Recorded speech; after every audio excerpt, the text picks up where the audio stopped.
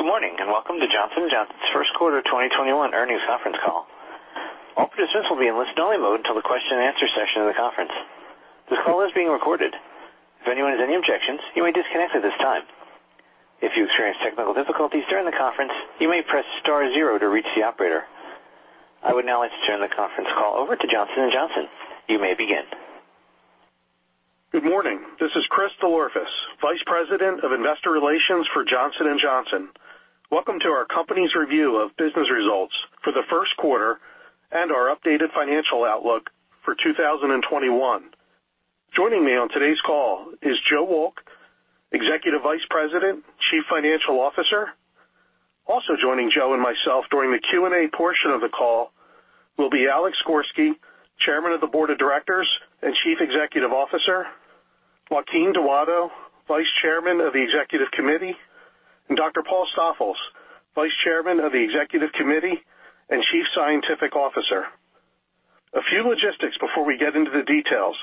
This review is being made available via webcast, accessible through the Investor Relations section of the Johnson & Johnson website at investor.jnj.com, where you can also find additional materials, including today's presentation and associated schedules. Please note that today's presentation includes forward-looking statements. We encourage you to review the cautionary statement included in today's presentation, which identifies certain risks and factors that may cause the company's actual results to differ materially from those projected. In particular, there is uncertainty about the duration and contemplated impact of the COVID-19 pandemic. This means that the results could change at any time, and the contemplated impact of COVID-19 on the company's business results and outlook is a best estimate based on the information available as of today's date. A further description of these risks, uncertainties, and other factors can be found in our SEC filings, including our 2020 Form 10-K, along with reconciliations of the non-GAAP financial measures utilized for today's discussion to the most comparable GAAP measures are also available at investor.jnj.com. Several of the products and compounds discussed today are being developed in collaboration with strategic partners or licensed from other companies. This slide acknowledges those relationships. Moving to today's agenda, I will review first quarter sales and P&L results for the corporation and the 3 business segments. Joe will provide insights about our cash position, capital allocation deployment, and will spend some time on 2021 qualitative commentary and will outline our updated guidance for 2021. The remaining time will be available for your questions. We anticipate the webcast will last up to 75 minutes. Now let's move to the first quarter results. Worldwide sales were $22.3 billion for the first quarter of 2021. An increase of 7.9% versus the first quarter of 2020. Operational sales growth, which excludes the effect of translational currency, increased 5.5% as currency had a positive impact of 2.4 points. In the U.S., sales increased 3.9%. In regions outside the U.S., our reported growth was 12.2%. Operational sales growth outside the U.S. was 7.3%, with currency positively impacting our reported OUS results by 4.9 points. Excluding the net impact of acquisitions and divestitures, adjusted operational sales growth was 6% worldwide, 3.9% in the U.S., and 8.2% outside the U.S. Turning now to earnings. For the quarter, net earnings were $6.2 billion, and diluted earnings per share was $2.32 versus diluted earnings per share of $2.17 a year ago. Excluding after-tax intangible asset amortization expense and special items for both periods, adjusted net earnings for the quarter were $6.9 billion, and adjusted diluted earnings per share was $2.59, representing increases of 12.5% and 12.6% respectively compared to the first quarter of 2020. On an operational basis, adjusted diluted earnings per share increased 8.3%. I will now comment on business segment sales performance, highlighting items that build upon the slides you have in front of you. Unless otherwise stated, percentages quoted represent the operational sales change in comparison to the first quarter of 2020 and therefore exclude the impact of currency translation. Beginning with consumer health, worldwide consumer health sales totaled $3.5 billion and declined 3.3%, with declines in the U.S. of 7.4% and modest growth of 0.5% outside of the U.S. The consumer health results reflect negative comparisons due to prior year pantry loading and increased COVID-19 demand, particularly in over-the-counter medicines. Excluding the prior year COVID-19 comparison, the consumer health segment grew low single digits in the quarter. Over-the-counter medicines declined 14.8%.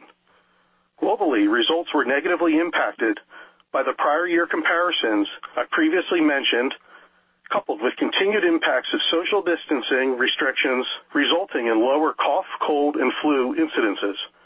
Partially offsetting declines were U.S. share gains, primarily in Tylenol, Zyrtec, and Pepcid, as well as strong performance of Nicorette outside the U.S. The skin health beauty franchise grew by 2.8%, driven by strong performance outside the U.S. for Neutrogena and Aveeno due to new product innovations and strength in e-commerce. Results were partially offset by U.S. COVID-19 related market contraction in makeup removal wipes. Consumers continue to focus on products related to personal health and hygiene, including oral care, which grew 4.5% from continued growth of Listerine mouthwash due to category growth and strong promotions, partially offset by divestitures. Worldwide growth, excluding divestitures, was approximately 8%.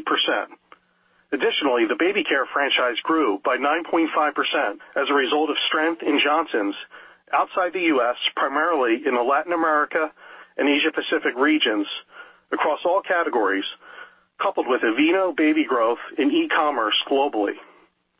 Moving on to our pharmaceutical segment, worldwide pharmaceutical sales of $12.2 billion grew 7.1%, with strength in both the U.S. increasing by 6.4% and OUS with sales increasing by 7.9%. Sales in the quarter included a small contribution in the U.S. from Janssen's COVID-19 vaccine following its emergency use authorization in February.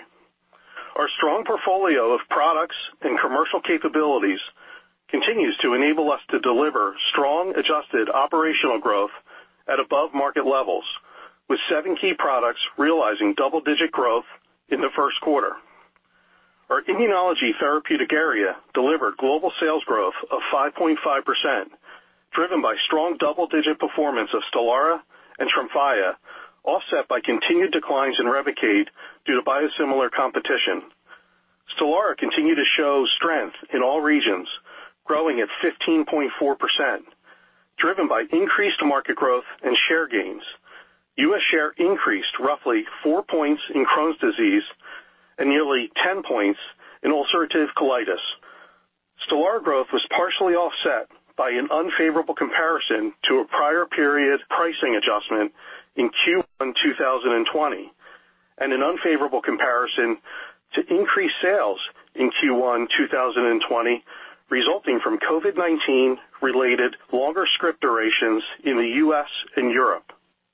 Tremfya grew 37.8% with strong double-digit growth in both the U.S. and OUS, driven by share gains in psoriasis of 2.7 points in the U.S., continued global expansion into new markets, and continued penetration into the psoriatic arthritis indication that was approved in 2020. Our oncology portfolio delivered another strong quarter with worldwide growth of 14.6%. Darzalex continued its strong performance, growing 42.2%, driven by share growth across all lines of therapy and increased penetration of the subcutaneous formulation in the U.S. and EU. Darzalex continues to penetrate the frontline setting, aided by recently approved line extensions that penetrate new patient populations, posting nearly 3 points of share growth in line 1 in the U.S. this quarter.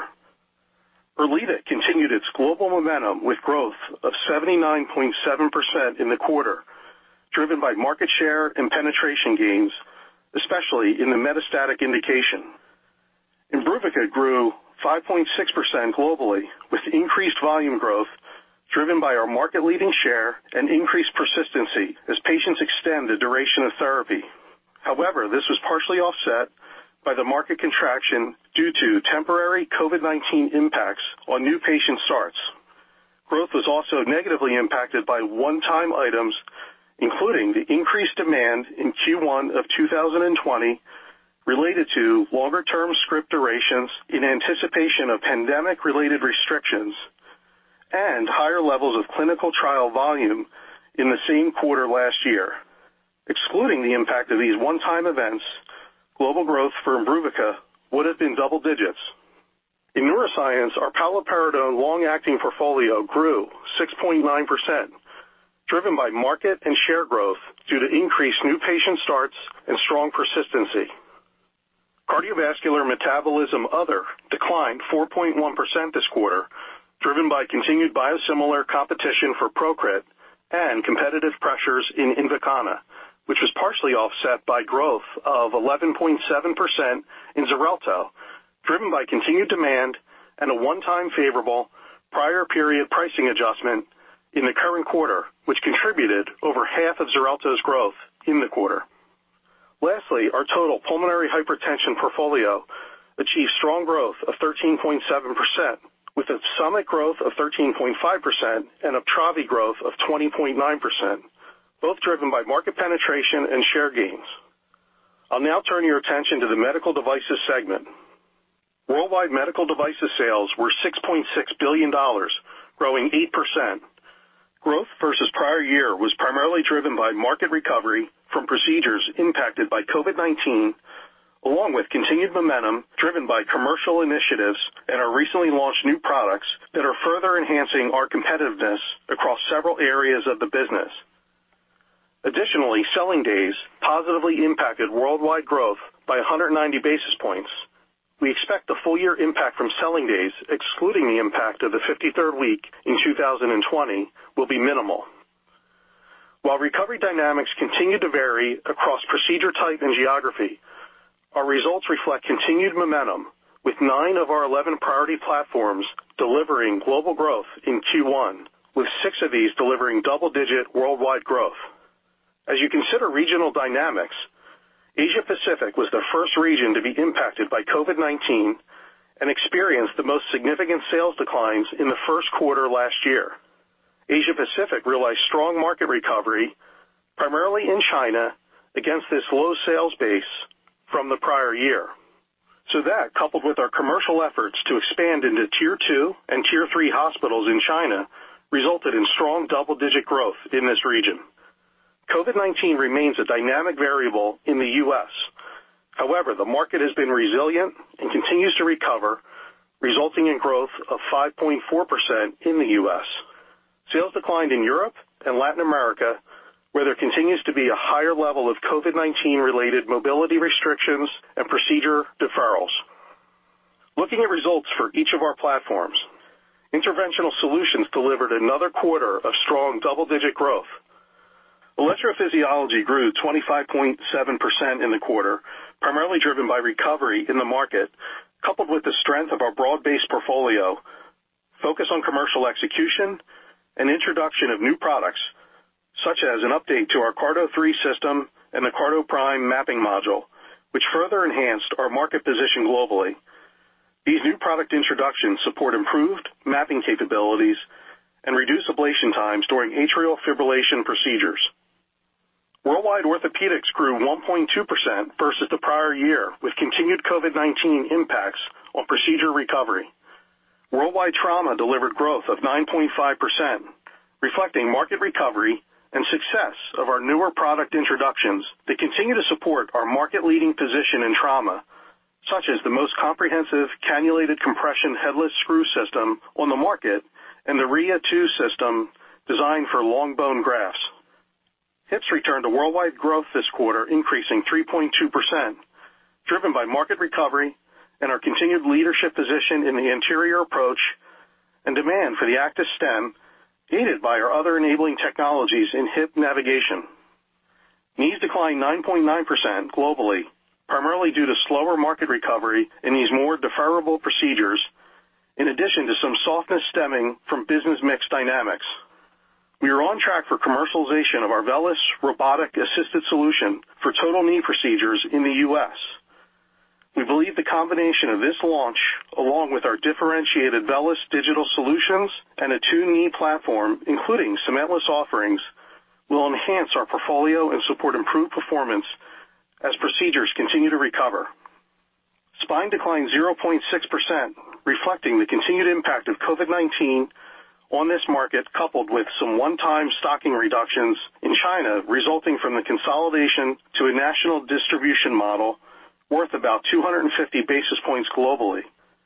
The decline was partially offset by success of recently launched products such as Symphony, Conduit, and Fibergraft, as well as partnerships which further enhance our offerings, such as the X-Pac expandable cage.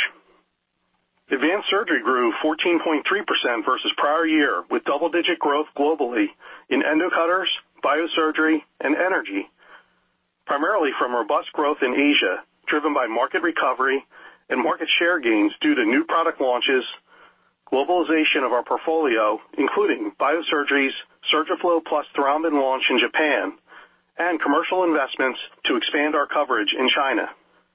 In general surgery, wound closure grew 12% globally, with growth of 6.6% in the U.S. and 15.7% OUS. Results were driven by recovery in the markets, as well as continued strength of our market-leading suture portfolio, including the Stratafix barbed suture family. U.S. contact lens growth of 7.2% reflects the strength of our commercial execution and our market-leading ACUVUE portfolio, including the recent launch of ACUVUE OASYS multifocal lenses, which were designed to provide clear vision at all distances. Channel inventory increases related to continued COVID-19 volatility and support of this new product launch contributed about 400 basis points to growth. Growth outside the U.S. of 0.9% reflects slower market recovery in Japan and Europe. Global surgical vision grew 11.2% due to a combination of recovery in both cataract and refractive procedures, as well as continued strength of recent product introductions, including TECNIS Toric II and early success of TECNIS Eyhance, driving improved share momentum in both the U.S. and OUS markets. Now regarding our consolidated statement of earnings for the first quarter of 2021. Please direct your attention to the box section of the schedule. You will see we provided our earnings adjusted to exclude intangible amortization expense and special items. As reported this morning, our adjusted EPS of $2.59 reflects a reported increase of 12.6% and an operational increase of 8.3%. I'd like to now highlight a few noteworthy items that have changed on the statement of earnings compared to the same quarter last year. Cost of products sold improved versus 2020 as a percent to sales due to favorable product mix in the pharmaceutical business and favorable volume and mix in the medical devices business. Additionally, the first quarter 2020 medical devices results included the establishment of a COVID-19 inventory reserve, which did not repeat in 2021. Selling, marketing, and administrative margins improved due to leveraging in the medical devices business, resulting from the recovery of sales from the prior year's negative COVID-19 impact. We continue to invest in research and development at competitive levels, investing 14.2% of sales this quarter. This was higher than the first quarter of 2020 by 170 basis points, driven by portfolio progression in the pharmaceutical business. The other income and expense line showed net income of $882 million in the first quarter of 2021, compared to net income of $679 million in the first quarter of 2020, primarily due to higher acquisition, integration, and divestiture-related activity. However, as a reminder, we treat significant divestiture gains as a special item, and these gains are therefore excluded from adjusted earnings. Regarding taxes in the quarter, our effective tax rate increased from 11% in the first quarter of 2020 to 16.6% in the first quarter of 2021. This increase is driven primarily by the impact of one-time items in 2020 that did not repeat. Excluding special items, the effective tax rate was 16.5% versus 15% in the same period last year. I encourage you to review our 10-Q for further details on specific tax matters. Let's now look at adjusted income before tax by segment. In the first quarter of 2021, our adjusted income before tax for the enterprise as a percentage of sales increased from 35% to 37.1%. The following are the main drivers of change to the adjusted income before tax by segment. Medical devices margin improved by 640 basis points, driven by inventory reserves recorded in 2020 associated with the impact of COVID-19, which did not repeat in the current quarter, and overall expense leveraging in 2021, resulting from the medical devices sales recovery. Consumer health margins improved by 150 basis points, primarily driven by supply chain efficiencies, including the benefit from our SKU rationalization program. Pharmaceutical margins improved by 30 basis points, primarily driven by favorable product mix, partially offset by increased investment in research and development. That concludes the sales and P&L highlights for Johnson & Johnson's first quarter. I'm now pleased to turn the call over to Joe Wolk. Thank you, Chris. Good morning, everyone, and thanks for joining us today. When we spoke with you this time last year, we updated our full year 2020 outlook with perhaps the highest level of uncertainty Johnson & Johnson had ever faced, much like every other company in every other industry. COVID-19 cases were on the rise, worldwide lockdowns were in effect, and most were adapting to new ways of working while maintaining productivity. No one knew how long the pandemic would last, and demand forecasts were ambiguous at best. However, what was crystal clear, what we did know, was that the resilience of our business, the strength of our financial position, and an unrelenting long-term focus to develop and deliver our life-saving medicines and products to patients and customers around the globe would likely lead to a better future. We are stronger as a business than before the pandemic, and our first quarter 2021 results give us even more confidence in our ability to continue delivering compelling performance in the future. Let me begin with our cash position and capital allocation priorities. We ended the first quarter of 2021 with approximately $9 billion of net debt, consisting of approximately $25 billion of cash and marketable securities and approximately $34 billion of debt. While our capital allocation priorities remain intact, the past year has reinforced the importance of managing our business for the long term through a disciplined approach and a focus on investments for innovation to further enhance our competitive positioning. In addition to disproportionately investing competitively in our R&D pipelines, we continue to evaluate and capitalize on acquisition opportunities when appropriate to create value over the long term. Paying our dividend and increasing it annually remains a key priority. Earlier this morning, we announced that the Board of Directors approved an increase of the quarterly dividend for the 59th consecutive year by 5%. The dividend increase to $1.06 per share per quarter reflects our recent performance, strong financial position, and confidence in the future of Johnson & Johnson. An indication that our capital deployment is fortifying the foundation for our future is in part illustrated on this next slide, which details pipeline developments that have occurred since our last call. I'll highlight a few, starting with our pharmaceutical business. First, we received U.S. approval and a positive opinion from the CHMP in the EU for Ponvory in multiple sclerosis, our first NME approval this year.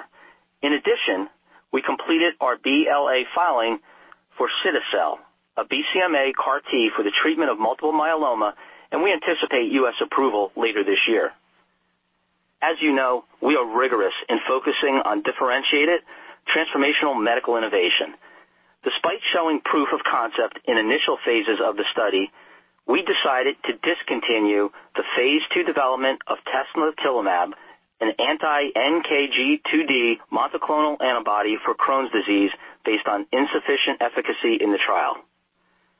Within our medical devices portfolio, the FDA granted approval for Tecnis Eyhance, a next-generation intraocular lens. This represents the first significant innovation in monofocal technology in over 20 years. Johnson & Johnson Vision also announced a collaboration with Menicon to deliver therapeutic contact lenses that manage the progression of myopia in children. We expect commercialization of this product by the end of 2021 under the brand name AccuView Ability, pending health authority approval. We are excited to accelerate our entry into this growing and important space for patients while we continue to advance our myopia pipeline. As Chris commented to earlier, we are pleased by the enterprise's first quarter results. I'll now provide some insights into how we are thinking about the remainder of 2021. So let's start simply with, we remain confident in our business. Our pharmaceutical segment is on track with our expectations, and in 2021, we expect to deliver a 10th consecutive year of operational above-market growth. Importantly, this growth is volume-driven, not dependent on price. You may have noticed that we issued our 5th annual Janssen U.S. Transparency Report last week. While I'm admittedly biased, this is a very informative read, and you'll not only see the average price for our products declined by nearly 6% in 2020, but how more than $29 billion of rebates and discounts were allocated. In consumer health, prior year comparisons will be choppy by quarter throughout this year due to the COVID-19 pantry loading and demand surges experienced in 2020. However, we continue to expect to grow with the market for the year in those areas in which we compete, driven by our strong iconic brands that consumers rely on every day. We will also continue to focus on maintaining our enhanced margin profile, driven by our SKU rationalization and investment optimization programs. In medical devices, better execution, new innovative offerings, and market recovery led to growth in the first quarter. However, market variables such as patient willingness to seek care, insurance coverage, and unemployment rates, along with the easing of mobility restrictions, will influence the rate of recovery as we progress through the year. Despite those uncertain dynamics, we remain confident in the full-year outlook we had in January. Let me say a few words related to our COVID-19 vaccine. Our goal has always been to bring our scientific capabilities and resources to develop a safe, effective vaccine that would complement other measures to end the global pandemic. To ensure broad access, we announced early on that we would supply the vaccine on a not-for-profit basis during the crisis period. Given the not-for-profit commitment, as previously stated, we never anticipated COVID-19 vaccine revenue would have a significant upside impact to 2021 adjusted EPS, already projected to grow at 18% or 1.8 times greater than sales growth. Paul will say a few words at the conclusion of my remarks on our COVID-19 vaccine. Regarding vaccine financials, please know that we commit to providing timely updates to actual results and guidance as warranted. Considering the qualitative factors I just referenced, here's what we expect for the full year 2021. Starting with sales, on an adjusted operational basis, we are increasing our guidance and tightening our range to reflect the ongoing confidence in the business to a range of growth to 8.7% to 9.9%. This adjusted operational sales growth is on a constant currency basis, consistent with how we manage our business performance. We are maintaining our estimate for the net impact of acquisitions and divestitures of approximately 50 basis points, resulting in operational sales of $89.3 billion to $90.3 billion, or 8.2% to 9.4%. While we don't offer predictions on currency movement, utilizing the euro spot rate relative to the U.S. dollar as of last week at 1.19 results in a still favorable, but to a lesser degree, currency impact of $1.3 billion, or a year-over-year increase of 150 basis points, resulting in estimated reported sales in the range of $90.6 billion to $91.6 billion, an increase of 9.7% to 10.9%, or 10.3% at that midpoint versus 2020. Regarding the balance of the P&L, we are maintaining the guidance we offered in January for all other items for which we routinely provide guidance. We are, however, comfortable tightening our range by raising the lower end, resulting in increasing the midpoint of our adjusted operational EPS by 3 cents. Therefore, our new adjusted earnings per share guidance range is $9.30 to $9.45 on a constant currency basis.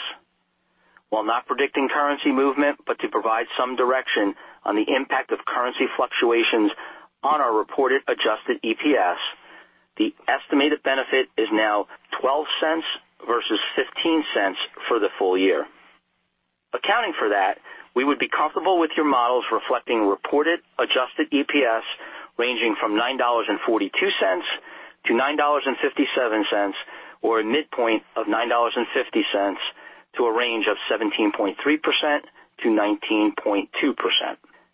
We don't provide quarterly guidance, but do appreciate that you find value in us providing some qualitative considerations to keep in mind as you update your models. This slide looks rather similar to what we shared in January, with the most noteworthy call-out being the negative impact of COVID-19 experienced in the second quarter of 2020, particularly in medical devices. It is reasonable to infer that the second quarter of 2021 should have highly favorable comparisons in medical devices. Let me close our prepared remarks by acknowledging the Johnson & Johnson colleagues and all they have overcome, but more importantly, accomplished over the last year. Driven by our credo, their unrelenting dedication to continue meeting our commitments to all stakeholders has been inspiring.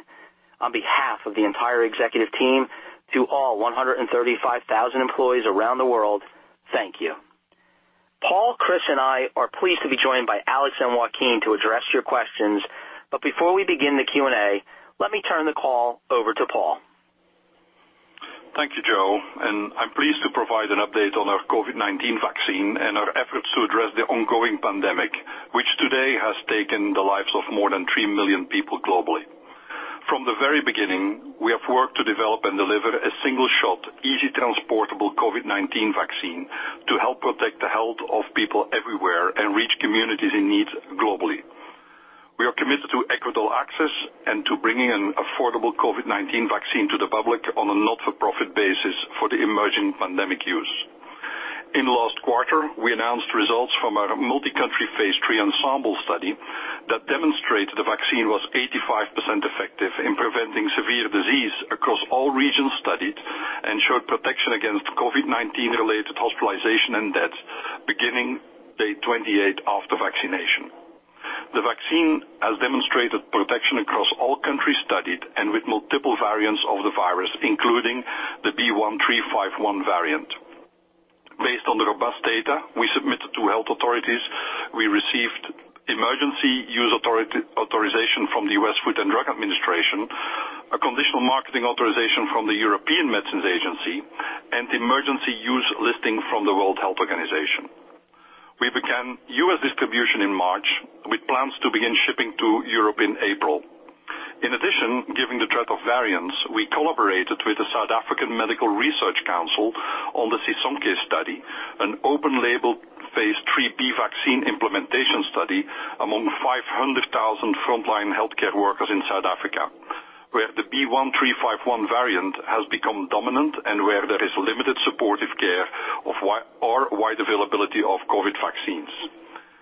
This variant now makes up more than 60% of cases across the African continent and has been detected in more than 60 countries globally.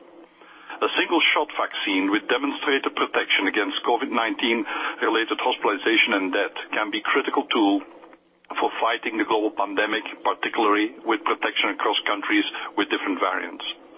Last Tuesday, the U.S. Centers of Disease Control and Prevention Advisory Committee on Immunization Practices, or ACIP, reviewed the reports of an extremely rare disorder involving blood clots in combination with low platelets observed in a small number of individuals following vaccination with the Johnson & Johnson COVID-19 vaccine. Out of an abundance of caution, the CDC and FDA recommended a pause in the use of our vaccine in the U.S. ACIP will reconvene this Friday, and we look forward to their review and the outcome of the meeting.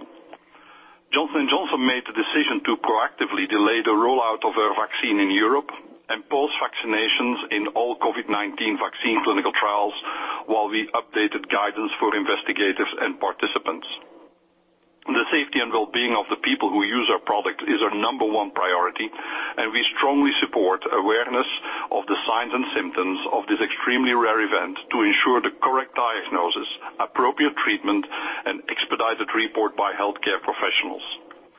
We continue to believe in the positive benefit-risk profile of our vaccine, and in view of the raging pandemic that continues to devastate communities around the world, continue to collaborate with medical experts and global health authorities, including the CDC, FDA, EMA, the WHO, and the South African Health Products Regulatory Authority, SAHPRA, as we work towards continuing vaccination to end the global pandemic.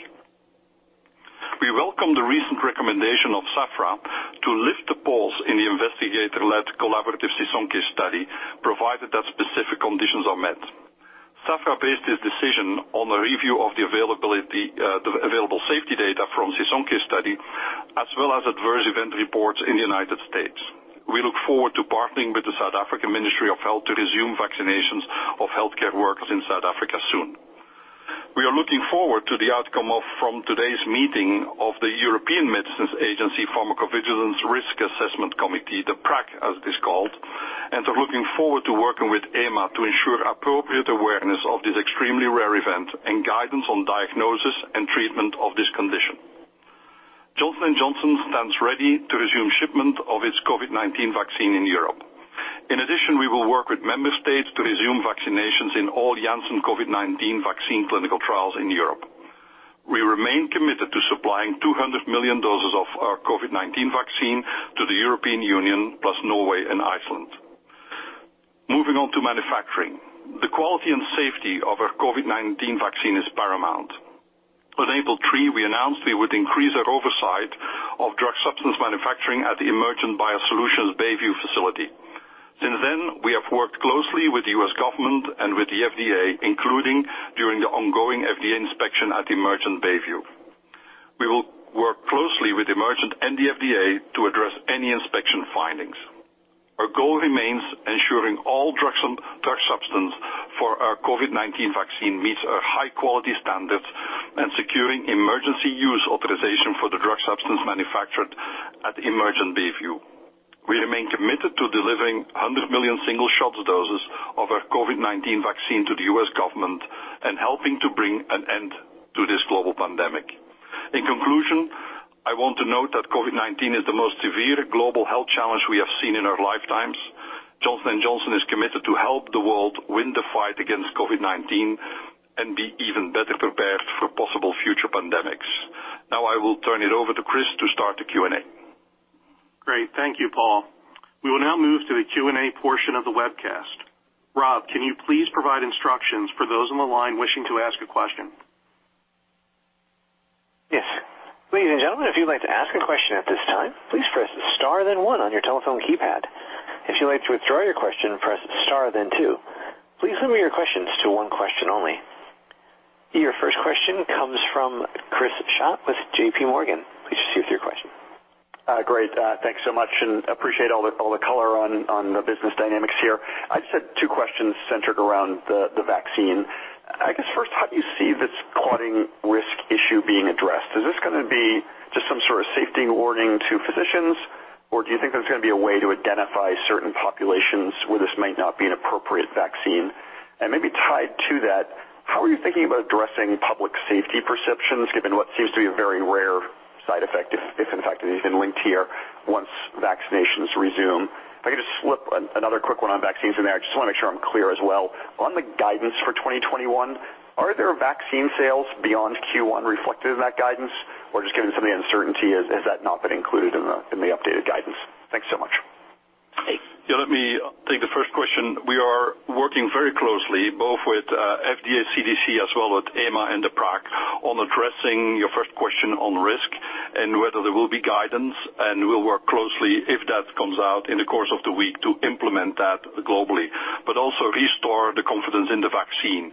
It's an extremely rare event. We hope by making people aware as well as putting clear diagnostic and therapeutic guidelines in place that we can restore the confidence in our vaccine. And Chris, with respect to financial guidance, there is nothing in our future outlook with respect to that at this point in time. So we will, when it's warranted, certainly provide updates. Right now we're just commenting to what was actually experienced in the first quarter. Thanks for your question. Thanks, Chris. Appreciate the question. Rob, next question, please. Your next question comes from Larry Biegelsen with Wells Fargo. Please proceed with your question. Good morning. Thanks for taking the question. Just two quick ones for me. Joe, can you talk a little bit, medical device sales came in better than our expectations. Can you talk a little bit about what you're seeing, in the end markets with regard to the recovery? And can you also, secondly, talk about, the quarterly EPS phasing? Why didn't you raise EPS, guidance more despite the beat? Q1 EPS is usually about 24-25% of full year EPS, whereas the guidance implies Q1 EPS is about 27%, using the midpoint. So why not raise the guidance more? Thanks for taking the questions, guys. Hey, Larry, thank you very much for your question. This is Alex. Why don't I go first? And look, before I respond directly to your question, I just want to give a special shout out to all of our frontline heroes, especially the 50,000 plus or minus associates at Johnson & Johnson who have been consistently going to work, putting on their masks on the supply room floor, on the shop floor, manufacturing, and really enabling us to continue to serve patients and consumers around the world throughout this pandemic. Two, a very special recognition to the doctors, the scientists, the engineers, who have not only been working diligently on our approach to COVID-19, but also to keep our ongoing innovation portfolio on track. And we're very thankful to them. And last but not least, all of our associates who really worked in a very agile, flexible, and dedicated way throughout this period. I think our results overall today demonstrate that in spite of a lot of variability, unpredictability, that Johnson & Johnson remains a very consistent and, in fact, stronger performer today than we were even a year ago. If you look at our competitive position, whether it's market share on all of our major $28 billion plus platforms, if you look at our pipeline progress and development, we clearly have continued to make progress in spite of a lot of other dynamics. So getting specifically to your question on medical device marketplace, what we would say is we're seeing continued improvement through the first quarter. If we look at the last couple of weeks of March in the United States, most of the major systems were somewhere in the range of 90 to 105% of their performance back in 2019. If we look across Europe, of course, there's a bit more variability. Markets in Italy, for example, have lagged, given the outbreak of COVID-19. In the UK, where you've seen other markets, return more in the 90 to 100% range, although we have continued to see month-to-month and even week-to-week progression across those major markets. As was alluded to in the earlier comments, we would expect that to begin to change in a pretty significant way in the second quarter, not only as we see more vaccinations, but of course the year-on-year comparisons. And again, what I'd like to highlight is the strong performance across almost all of our medical device platforms. If you take a look at vision surgery up 11%, if you take a look at our EP business up 26%, our surgery business was well up into double digits across whether it was energy, biosurgery, or endomechanical. Orthopedics, particularly large joints, we saw lag slightly, but we know that these are more elective procedures. We feel we remain competitive, and we're quite excited about our VELYS launch, as well as our fixed bearing cementless options as well. So we remain confident and actually quite optimistic for our ongoing improvement in performance in our medical device sector as we head through the remainder of the year. Joe, I'll hand it over to you for the question on EPS phasing. Sure. Thanks, Larry. Thanks for the question. And as usual, you have all the numbers at the ready there. So I think I got them all down, but I think the real short story is that I would say on 10% sales growth, we're going to grow earnings about 18%. And so given the early nature of the year, we challenged our leadership teams in each of our segments and across our functions to see what we can invest today to benefit the future. So I'd much rather hold back a nickel today in hopes of giving 10 cents or 15 cents next year or the year after. And that's really how we're looking at it. As we have many great opportunities, and hopefully you noticed in our P&L the increase in R&D investment year over year by $600 million. You saw the same trend last year for the full year. We're going to look to seize those opportunities given we already started the year with very strong expectations. If some of those opportunities don't come to fruition, we'll certainly be happy to revise guidance upward later on this year. But right now, we thought that was the best course of action to solidify the long term. Great. Thanks, Larry. Appreciate the questions. Rob, next question, please. Your next question comes from Joanne Wuensch with Citi. Please proceed with your question. Good morning, and thank you for taking the questions. I want to focus on two areas. The first one is in vision care, and I'm trying to parse through how much of the delivery is easy comps, share loss and or gain, and just recovery in elective procedures. And then I want to sort of put the second one on the table, which is it sounds like orthopedics, particularly knees, is lagging. Do you have a view on when that may recover? And just more broadly speaking, is there a pattern to segment recovery that you anticipate throughout the year? Thank you. Hey, Joanne, this is Alex. Thank you very much for your question. Look, in vision care overall, we think our performance was solid. We have seen the contact lens business and the surgery business be significantly impacted with the course of 2020. We have seen gradual improvement in the back end of last year, and as we started out the first part of this year. We think our vision care, our contact lens business is in very good shape. We think our share position is stable to increasing, and we think we've seen definitely an improving position in our vision surgery business. Part of that being comps, but also part of it due to new innovation launches that were mentioned earlier in Chris and Joe's comments. And we believe that our lineup for new lenses, whether it's our anti-allergy lens or multifocal and contact lenses, and the improvement that we're seeing in our surgery business will continue to bear out in stronger performance and in share gains through the year. Regarding orthopedics, as noted in our comments, we saw very strong performance, for example, in our trauma business, growing in excess of 9%. We saw good rollout in our hip business at about 3.5%. And as I mentioned in my comments, knees, which we think are perhaps the most elective of the procedures in terms of being able to delay, we're lagging somewhat.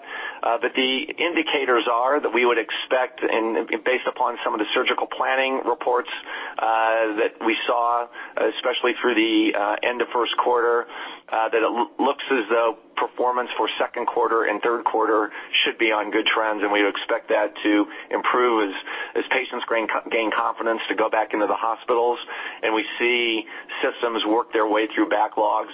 And as, of course, in our business being global, as we see Europe come more back online as well following vaccinations as we move through the second and third quarters. Thank you. Thanks, Joanne. Appreciate the question. Rob, next question, please. Your next question comes from Bob Hopkins with Bank of America. Please proceed with your question. Oh, great. Thank you, and good morning. Joe, I was wondering if you could comment on how your 2021 EPS guidance might look if you exclude the impact of COVID reserve release and the spending on the vaccine. Just wanted to kind of maybe get a sense for EPS for the true underlying business. And then I'll just state the second topic I'd love you to comment on as well is just wanted to get your latest thinking on the potential to shift to more of a for-profit model as we potentially exit the emergent phase. I realize it might be a little early to talk about that, but just wanted to get your latest thinking on the potential to shift to more to shift post the emergent phase of this pandemic. Thank you very much. Yeah, thanks for the questions, Bob. With respect to the impact of, I'd say, COVID-19 vaccine investing, in the quarter it was, let's call it between 5 and 10 cents for the quarter. I'm not overly concerned about that because, as you heard from Paul, we are going through the rigor of the scientific reviews. It appears that there is a very path forward that we'll find out about here in the next couple days, and we're going to do all we can to make sure that that important solution to address the global pandemic gets back into the marketplace. So we think we'll recover that even in the not-for-profit model.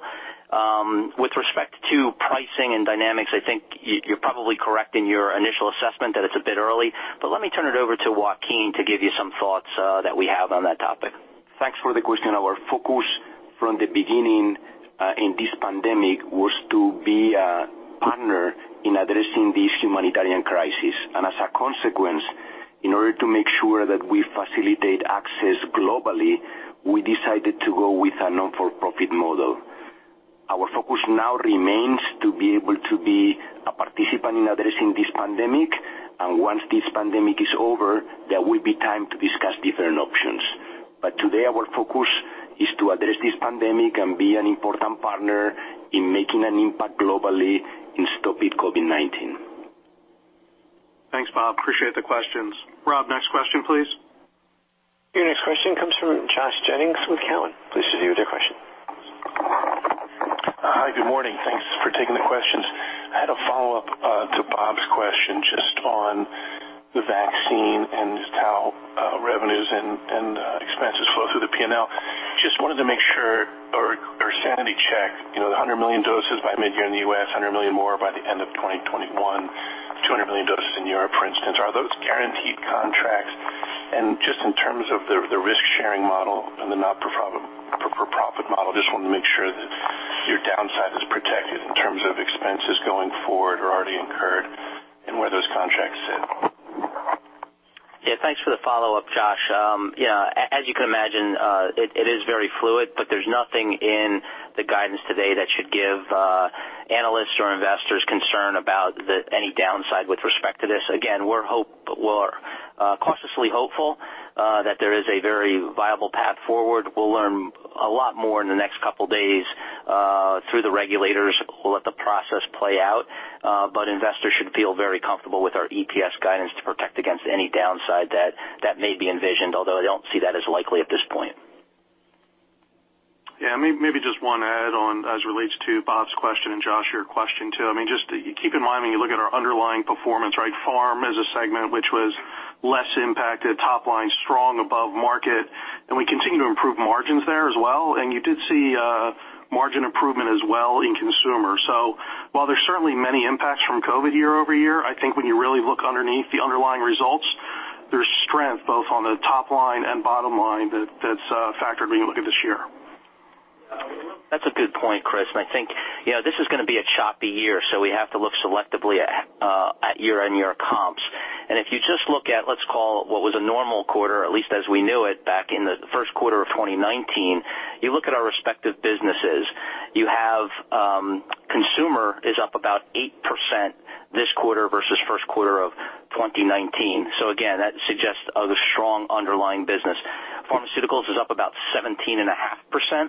And medical devices is approaching 4% on that same comparison. But I would say that's a very strong 4% when you consider we still have, as you heard in our commentary, many delayed procedures or paused elective procedures in the marketplace, which simply didn't exist in the first quarter of 2019. So across all three parts of our business, I think there's a real good takeaway there that the business is healthy and strong.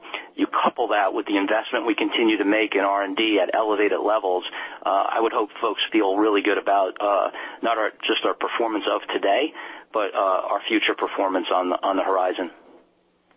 Great, thank you. Thanks, Josh. Rob, next question, please. Next question comes from Louise Chen with Cantor Fitzgerald. Please proceed with your question. Hi, thanks for taking my questions. So my first question was, do you have any thoughts on potential corporate tax increases in the U.S. as well as potential drug pricing reform? And then second question is on Cilta-cel. I know you're expecting approval this year. Where do you expect it to fit into the treatment paradigm if it is approved? And do you expect CAR-Ts to gain wider usage over time? Thank you. Great, Luis. Thanks for the questions. I will address tax reform as best I can. Obviously, that's a fluid situation. Then I'll turn it over to Joaquin and Paul for your other questions. With respect to tax reform, we've heard a lot of rhetoric about a race to a bottom. I don't know why folks are anxious to have a race to the top in terms of rates either. And I can give you one example in one industry, and that's Johnson & Johnson, where when tax reform was passed in 2017, we committed to it increasing our investment in the U.S. by 15% over the upcoming 4 years versus the preceding 4 years.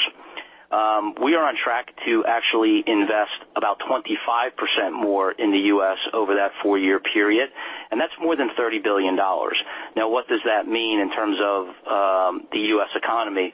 It means more jobs. I mean, we, as Johnson & Johnson, employ 3,000 more people today than we did before the passage of the 2017 Act. So I think, when you look at where the U.S. sits with respect to OECD countries, right now we're at the middle of the pack, maybe even skewing a little bit towards the bottom in terms of competitiveness. If we were to raise rates even to 25% and you include tax from states, we become the highest rated developed country in the world with respect to tax rates.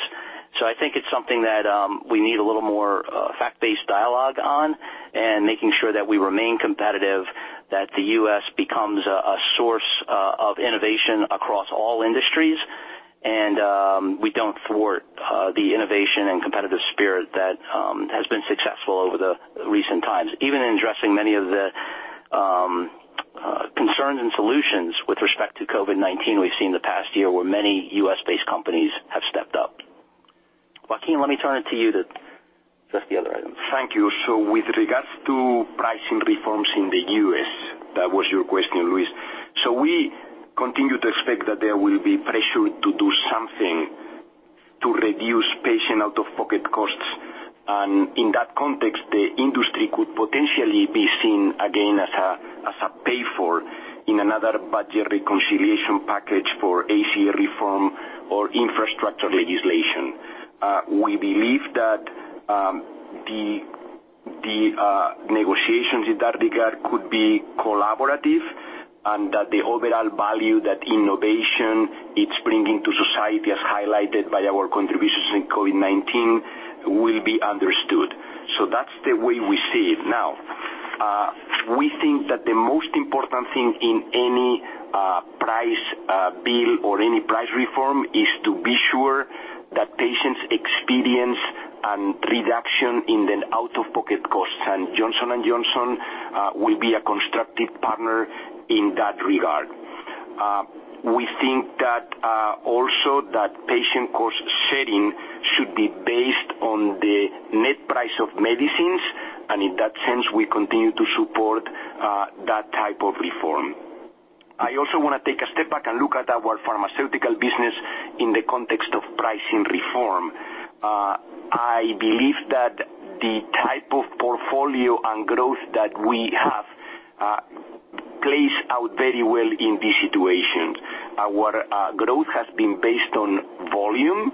Our net price declined in 2020 5.7%, and this is the fourth consecutive year that we have net price declines.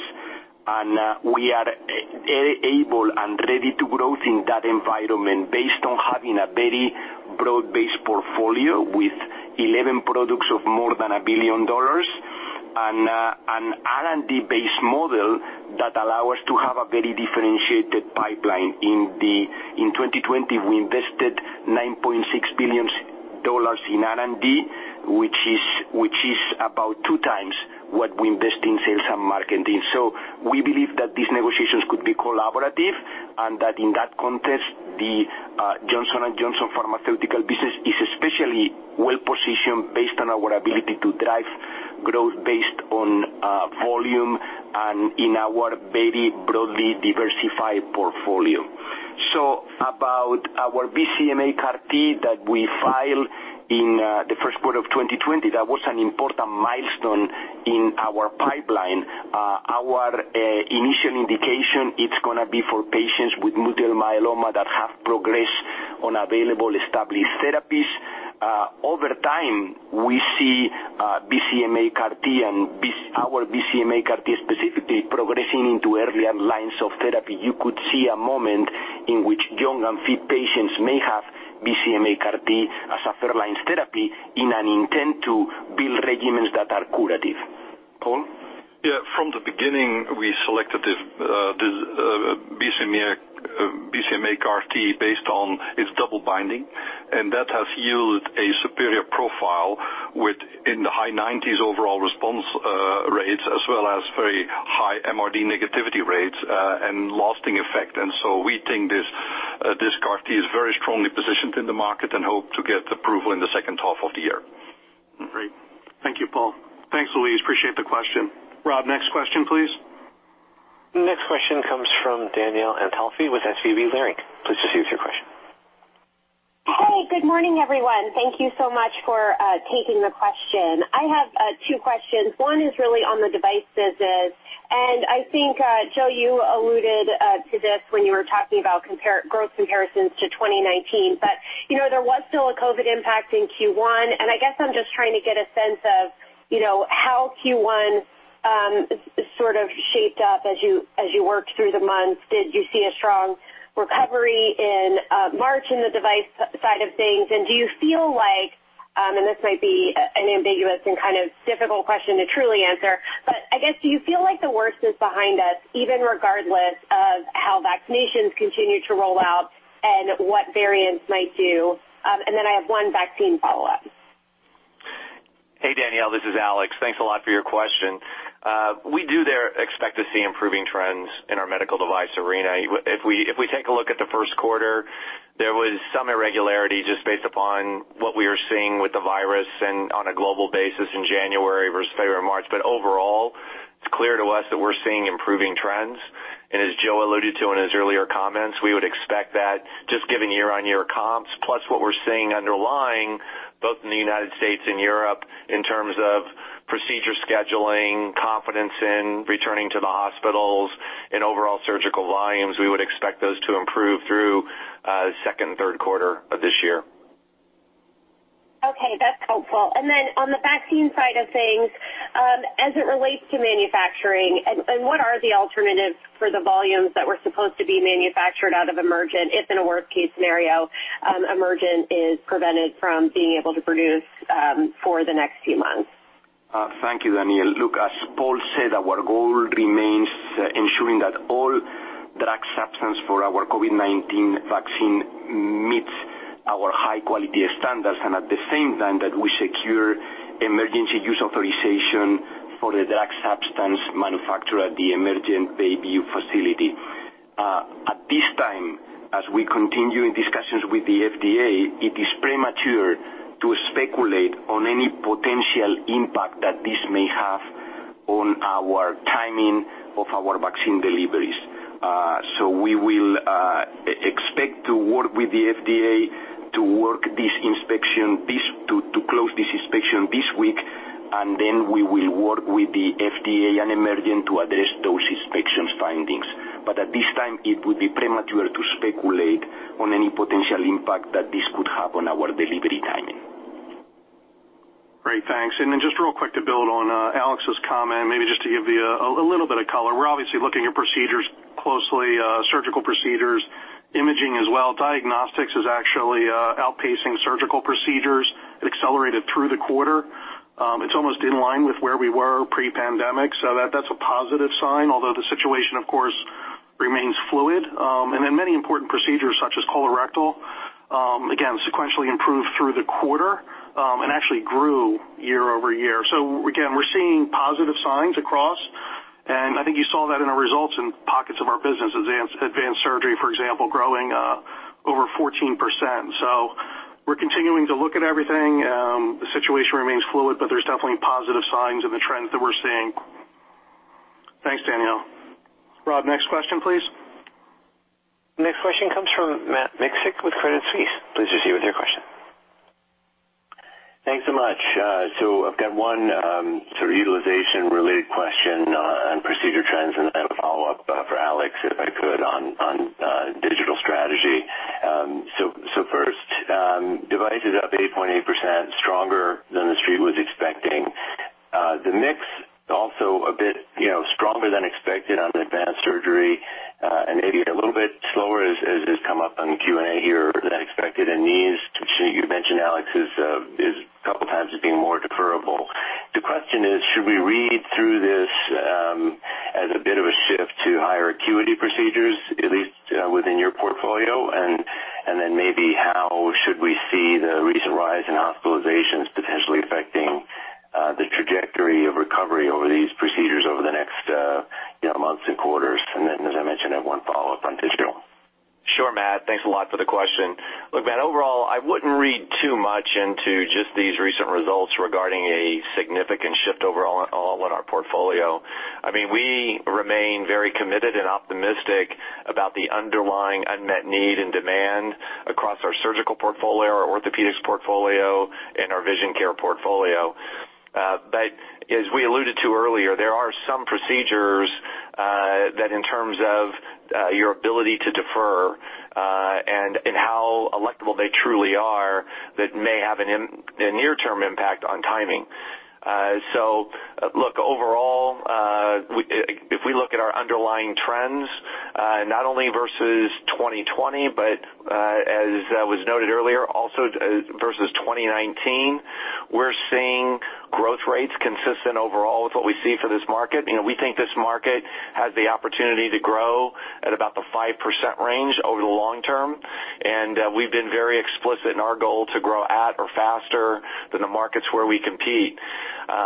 That's number one. Number two, we're actually very excited about some of the opportunities that we have for launches. I think in total we have more than 21 major launches lined up in our medical device business for this year.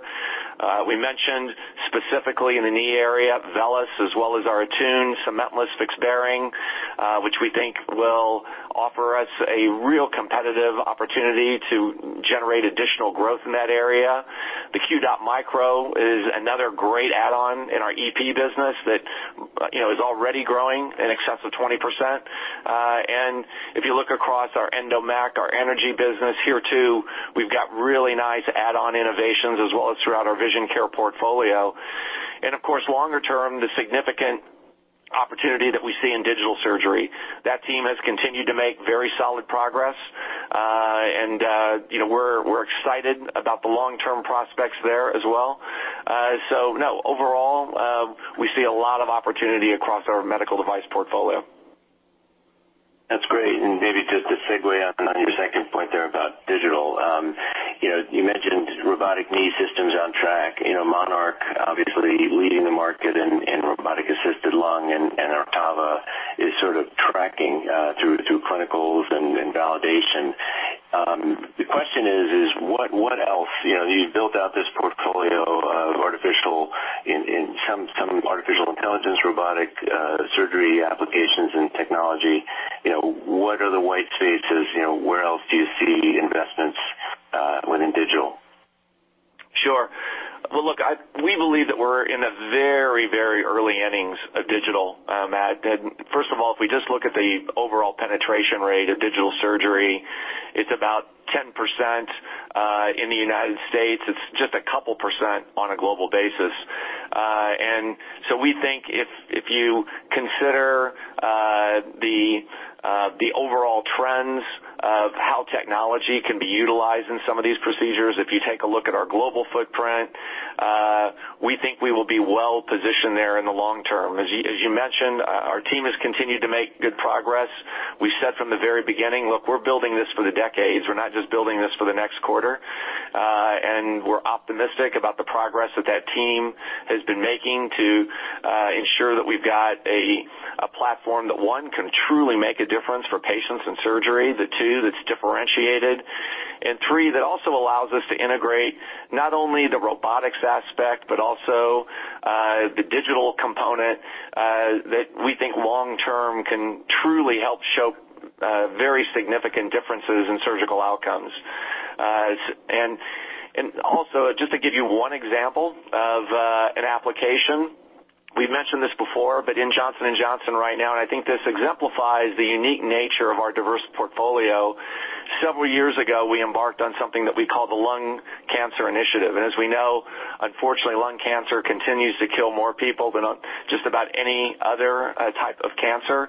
And we know that, all too often, patients are diagnosed far too late in the process. And we're quite excited about an early application with Monarch, where we're not only able to go out and potentially do a diagnostic procedure through bronchoscopy to identify, for example, lung nodules, but we're working right now on how can we deliver oncolytic agents, viruses, and other immune type agents locally. And how could we really think about the treatment paradigm being shifted in the way that we fundamentally think about lung cancer by combining pharma, medical device, some of these technologies in very new, unique, and innovative ways. So still much more work to be done, but we're very excited about some of the early prospects that we've seen thus far. And again, I think it exemplifies kind of our unique position to bring these different clinical development, discovery, as well as regulatory capabilities and eventually commercial together. Great. Thanks, Matt. Appreciate the question. Rob, we'll take our last question now. Yes, that question comes from the line of Terence Flynn of Goldman Sachs. Hi, good morning. Thanks for taking the questions. Recently, there's been some new post-marketing data reported for Xeljanz, and the FDA pushed out the PDUFA dates of several JAK inhibitors. You guys are developing a pan-JAK inhibitor for IBD. Would just love your latest perspective on the risk-benefit profile of the category here and next steps in your development program. And then just as a follow-up, just wanted to confirm that you're on track to supply 1 billion doses of your COVID-19 vaccine this year. Thank you. So thank you for the question on immunology. Look, I'm not going to comment on the safety of the oral JAK inhibitors. What I can tell you is that we have a very strong and robust pipeline in immunology driven by our 3 existing assets, Simponi, Stelara, and Tremfya. Stelara and Tremfya had very strong quarters with close to 40% growth in Tremfya and 15% in Stelara. In Stelara, we continue to grow share in GI, both in Crohn's disease and ulcerative colitis. And Tremfya is the first and only IL-23 that does have both indications, PSA and PSO, and it's continued to gain share in both areas. Moving forward, we are excited about our possibilities in immunology with our oral agents. As you mentioned, we have 2 in phase 2. One of them is a pan-JAK oral that we think could be important. We'll have to see the data. And broadly, in immunology, we also are excited about the possibilities of nipocalimab, which is our FcRn antibody in pathways that are autoantibody mediated with very rare diseases that could create a pipeline in a product. So for us, immunology remains a core area of growth and focus, and we believe we are in a very strong position to continue to drive growth in the coming years, but even beyond 2025 too. Yeah, maybe, Terence, just to pile on to what Joaquin outlined there with the strength of our pipeline. So in pharmaceuticals specifically, we're looking at 10 new filings that could be new products or indications in 2021, 13 in 2022, and 26 in 2023. So you can see that R&D investment incrementally paying off.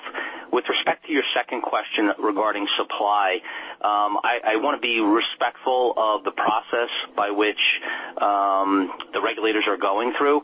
We are remediating what we need to remediate. We think that will lend itself to a positive outcome and should put us in a position to meet all of our contractual commitments as they stand today. But let's be respectful of the process and let that play out. We're going to do all we can and provide that effort. As you know and as you've heard in the press, we do have some of our best personnel on site at Emergent, so they're benefiting from our expertise, and we should know more in the next couple days. Great. Thank you, Terrence, and thanks to everyone for your questions and continued interest in our company. Apologies to those we couldn't get to because of time, but don't hesitate to reach out to the investor relations team as needed. I'll now turn the call back to Alex just for some brief closing remarks. Well, let me end where I began. First of all, by thanking all of you for your insightful questions and your ongoing support. Two, and also by thanking all of our associates at Johnson & Johnson, the almost 140,000 who have been working 24/7, particularly over the last 15 months during this pandemic period. We appreciate your ongoing interest and your support and look forward to updating you at our next quarterly call. Thank you very much and have a great day. Thank you. This concludes today's Johnson & Johnson's first quarter 2021 earnings conference call. You may now disconnect.